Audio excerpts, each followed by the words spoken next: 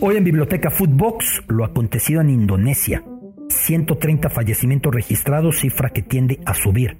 Los antecedentes, el fútbol de Indonesia, el partido que se jugaba, la tensión que podía haber en la cancha, la nula capacidad de planeación y protocolos que había en Indonesia en relación con lo que la FIFA instaura en un partido de fútbol. De eso hablamos hoy en esta muy triste, muy trágica Biblioteca Footbox. Esto es Biblioteca Footbox, un podcast con Alberto Lati, exclusivo de Footbox. Biblioteca Footbox, biblioteca que va teñida de negro, biblioteca de luto, la tragedia, lo que aconteció en Indonesia, lo que aconteció en el estadio Kanjuruhan del este de Java, en Malang, en Indonesia. Un país que normalmente no vinculamos con el fútbol, un país que normalmente pensamos que algún otro deporte tendrá, porque no estamos habituados a ver a los indonesios en los grandes eventos deportivos. Vale la pena decir de Indonesia, evidentemente, que no suele estar en estos eventos, que no suele calificar. Por Asia, los constantes son del lejano oriente, Japón y la República de Corea o Corea del Sur, y del Asia árabe, Arabia Saudita, además de que del Asia del Golfo, Irán, la nación persa. Son los 4 más constantes últimamente. Por ahí van fluctuando, van cambiando algunos calificados, unos que se meten, otros que se salen, pero evidentemente no es el caso de Indonesia. De hecho, diría yo que el sureste asiático es una región sumamente futbolera, aunque no exitosa futbolísticamente. Malasia, Tailandia, Singapur, la propia Indonesia. Sin embargo, vale la pena decir que la primera selección asiática que acudió al Mundial fue precisamente Indonesia, cuando todavía se trataba de una colonia de Países Bajos, de una colonia neerlandesa.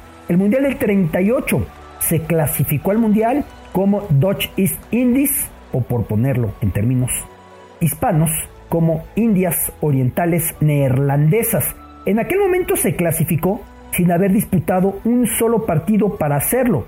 Su duelo eliminatorio era contra Japón y Japón no se metió a aquella eliminatoria, desistió de competir, con lo cual calificó al Mundial de manera automática. Un Mundial en el que lo que es hoy Indonesia, las Indias Orientales Neerlandesas, les tocó enfrentarse en la primera ronda a un rival que lo superó completamente, como la Hungría de aquel 38, que era un muy buen equipo. Recuerda usted que en los años 30, en torno al río Danubio, lo que quedaba del Imperio Austrohúngaro, o lo que fue consecuencia de la disolución del Imperio Austrohúngaro, era un fútbol de alta capacidad. Y entonces, a su primer partido en Reims, este equipo precedente de Indonesia quedó eliminado y nunca más volvería a mundiales. Sí estuvo clasificado por ahí a una edición de Olímpicos de verano en fútbol, el caso de Melbourne 56, con un gran resultado, el mejor que jamás haya tenido el fútbol indonesio, porque les tocó enfrentarse a la Unión Soviética con un empate a 0, lo que obligó a 2 días después repetir el partido. Recuerda usted que en aquella época no existían los tiempos extra, no existían los tiros penales, y en el desempate se terminó por imponer la selección soviética. Por ahí anotó el gran futbolista Valentín Ivanov, la gran figura del conjunto del Torpedo de Moscú. Por ahí apareció para hacer una anotación, e Indonesia terminó aquella andanza con esa derrota a manos de los soviéticos en el partido del desempate. De ahí en más, los grandes éxitos del fútbol indonesio han sido pues en la Copa del Sureste Asiático, y no más que eso. Indonesia, que precisamente está por recibir la Copa del Mundo Sub-20, una celebración que se ha puesto en duda respecto a si podrá ser, con el escándalo que hoy supone el fútbol de este país, esta Copa del Mundo Sub-20 que va a ser en el mes de junio. Vale la pena decir que a nivel Sub-20 Indonesia ha calificado un solo mundial en el 79. Le tocó en suerte en aquel mundial realizado en Tokio, Japón, enfrentarse a la Argentina, que sería campeona. Le hizo un par de anotaciones Diego Armando Maradona, le hizo otras 3 anotaciones Ramón Ángel Díaz, y entonces Indonesia estuvo en el sector en el que Maradona, el niño, saltó todavía más a la fama, porque el 78, un año antes, Menotti no lo quiso llevar y sí lo llevó al Mundial Sub-20 ahí en Tokio y le tocó enfrentarse a Indonesia. De ahí en más, Indonesia no tiene participaciones mundialistas. Doy este contexto para comprender por qué es un equipo que inclusive hoy por hoy está rankeado 155 por la FIFA. Lo máximo que ha alcanzado ha sido estar por ahí del 76, 78 a fines de los 90. Recientemente incluso por ahí cayó hasta el puesto 199 del ranking FIFA. Entendamos que apenas hay un poquito más de 200 selecciones, una de las peores selecciones del mundo, pero esto consecuencia de que el fútbol indonesio estuvo suspendido por la FIFA en un caos reciente en el que hubo 2 federaciones, en el que hubo corrupción, en el que no se atiende el problema de violencia con seriedad. Y de ese problema de violencia que se fue posponiendo, llegamos a la hecatombe de lo acontecido el sábado pasado. ¿Qué tan grave es en términos de números lo que aconteció en el estadio Kanjuruhan del este de la isla de Java? Los últimos números hablan de 130 fallecidos, con lo cual es ya el segundo episodio más sangriento del que haya registro en la historia del fútbol. El primero, trágicamente, lo que aconteció en Perú, en el Estadio Nacional de Lima, el 24 de mayo de 1964, con una cantidad de fallecidos superior a los 300. Era un partido entre las selecciones de Perú y Argentina, un partido eliminatorio. Se anula un gol a la selección peruana, hay invasión de campos, se empiezan a lanzar gases lacrimógenos, se empieza a dar una estampida y la cifra de muertos es superior a los 300 de aquel trágico episodio en Perú en 1964 en el duelo entre Perú y Argentina. Otros colocan al desastre del estadio de Accra en Ghana, en África, del año 2001, entre los más sangrientos, porque en este caso la cuenta habla de 126 muertos, cuando en aquel momento hubo choques con la policía y también una estampida. Como ustedes pueden ver, el común de las grandes tragedias en el fútbol se han dado no solo por violencia y juliganismo, también por estampida, por el correr despavoridos en poco espacio, sin tener vías de evacuación, sin un control de masas adecuado, y entonces unas personas asfixian a otras, pisan a otras, unos tropiezan y se da la terrible tragedia. Este episodio en Ghana fue 2001. Según las cifras oficiales, lo que aconteció en el estadio Kanjuruhan este fin de semana en Indonesia, pues es el segundo episodio más sangriento, solamente después de lo que aconteció en Perú en los años 60. Se trataba del derbi del este de la isla de Java, que es la principal isla de lo que conforma el archipiélago de Indonesia en el sureste asiático. Se enfrentaban el club Arema y el Persebaya. El cuadro del Arema era el local. No había aficionados del Persebaya por una razón. Está prohibido en el fútbol indonesio que acuda afición visitante con los antecedentes tan sangrientos que hay. ¿Qué tantos antecedentes? Cifras desde Indonesia explican que en los últimos 25 años se han dado al menos 74 episodios en el fútbol de este país en los que ha muerto algún aficionado. No a esta dimensión, para llegar ya a los 130 y una cifra que tiende a subir. Pero sí, por ejemplo, en 2018, Haringa Sirila, aficionado del Persija, murió en un choque entre hooligans. O, por supuesto, en 2016, un aficionado adolescente, Mohamed Robi Arraham, que también murió en medio de la violencia. En estos casos, violencia directamente. Eso ha propiciado que incluso los equipos visitantes lleguen a los partidos en Indonesia en camiones blindados, en camionetas de las que se usan para transportar dinero, en esas tanquetas. Así bajan al estadio y así son retirados. Ni siquiera muchas veces se bañan en el vestuario para evacuar cuanto antes. Muchas veces ni siquiera dan conferencia de prensa posterior. Se van en cuanto se pueden ir. La selección de Malasia explicaba en 2019, cuando le tocaba enfrentarse en un partido mundialista rumbo a Qatar 2022, que tenía que llegar a la cancha en Indonesia. Además es un clásico regional, punto de que quedan relativamente lejos Malasia e Indonesia, pero está en el sureste asiático. Tuvo que llegar en esos blindados, esas tanquetas para transportar grandes cifras de dinero de banco a banco o en este tipo de operaciones. Lo mismo para este partido. El conjunto visitante, el Persebaya, llegó en una camioneta blindada al partido. Terminó el cotejo y de inmediato los jugadores se fueron. El problema vino cuando aficionados del equipo local, del Arema, saltaron a la cancha enojados por el marcador, a amedrentar a su equipo, a discutir con el árbitro. Lo recibió la policía, lo recibe con gases lacrimógenos, van de regreso. Está prohibido en los protocolos actuales de la FIFA lanzar gases lacrimógenos al interior de los estadios. Está prohibido, porque se ha probado que eso lo que propina es, primero, que la gente en la desesperación corre para donde puede. Segundo, que la gente no siempre ve a dónde corre. Y tercero, que se van aglutinando. Y eso fue lo que propició esta gran tragedia en Indonesia. Reitero, es un país que no nos suena a fútbol. Es futbolerísimo. Recorrer Indonesia, yo me sorprendo cuando he tenido la posibilidad de estar ahí, que además tiene lugares maravillosos. Te vas enterando cómo conocen a los futbolistas mexicanos. Sí hay mucha apuesta, hay mucho interés por el lado de la ludopatía y la apuesta en relación con el fútbol internacional. Pero el fútbol en general les gusta en Indonesia, algo que no corresponde al muy limitado historial mundialista que tienen, incluso para la Copa Asiática. Nunca ha pasado Indonesia de la primera ronda de la Copa Asiática. Ya decía yo, lo que han ganado ha sido la Copa del Sureste Asiático contra Tailandia y contra Camboya y contra Laos y contra Malasia y contra Singapur y contra Bután y contra Birmania o Myanmar, como se llama actualmente la vieja Burma.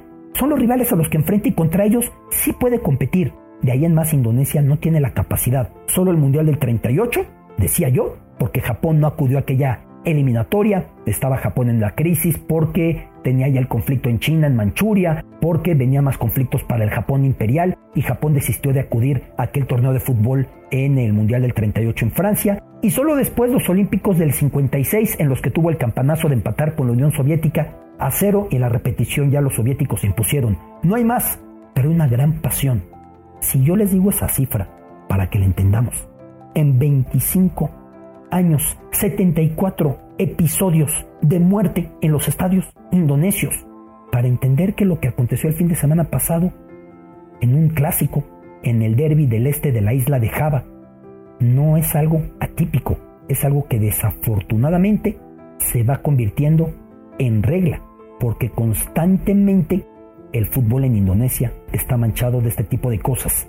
Un estadio, Kanjuruhan, que lleva el nombre del viejo reino, del mismo nombre, Kanjuruhan, que fuera un reinado majestuoso unos 1300 años atrás, representa esa vieja tradición de los antiguos pobladores de Indonesia o de la antigua tradición indonesia, cuando era predominantemente hinduista y no como en la actualidad, que es predominantemente islámico este país.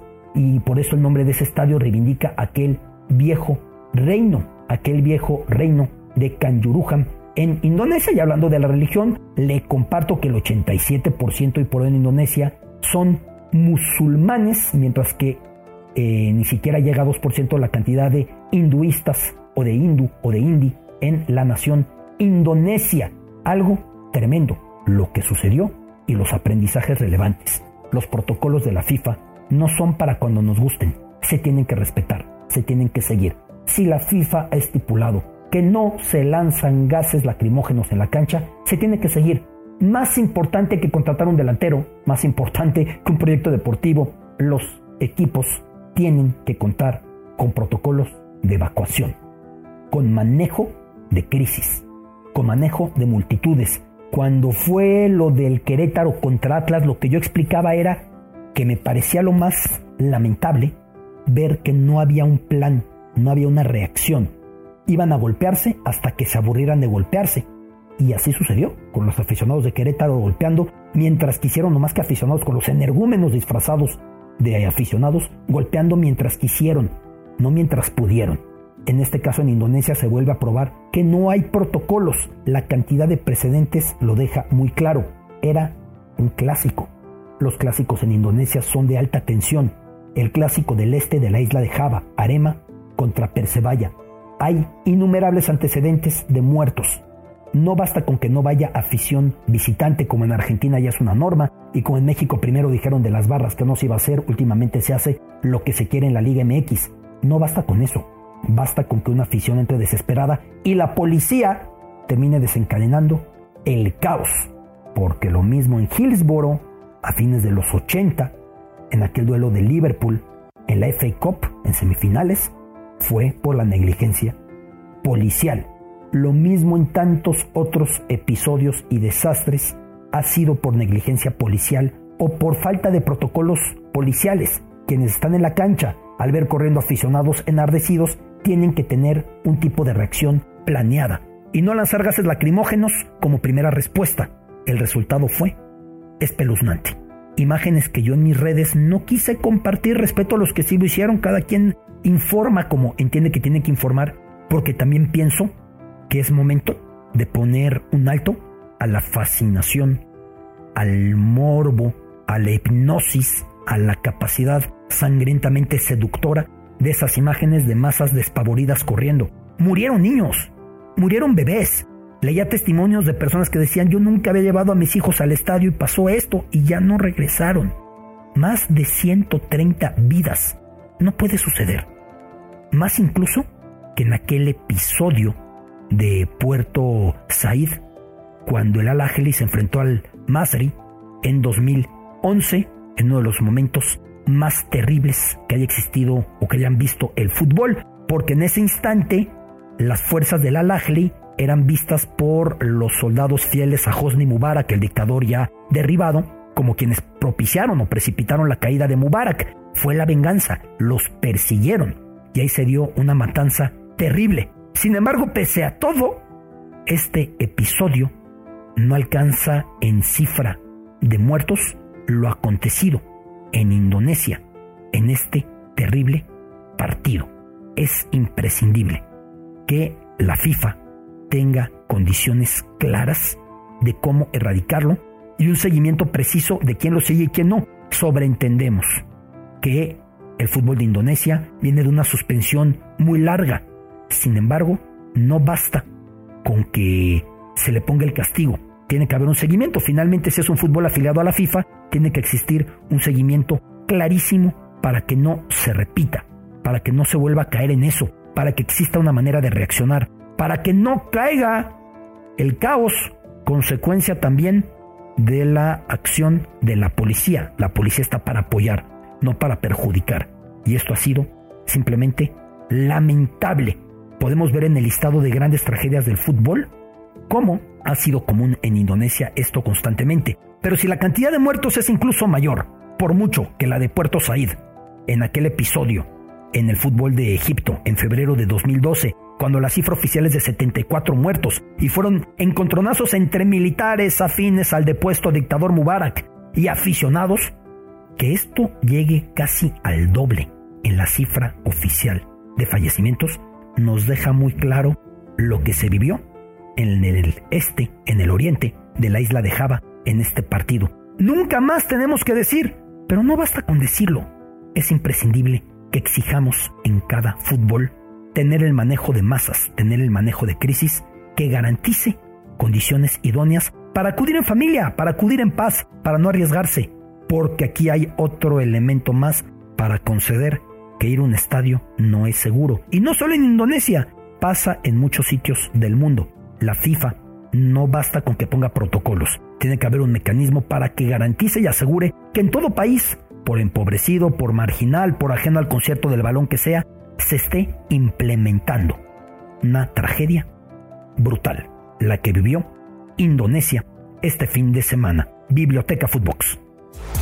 Esto es Biblioteca Footbox, un podcast con Alberto Lati, exclusivo de Footbox.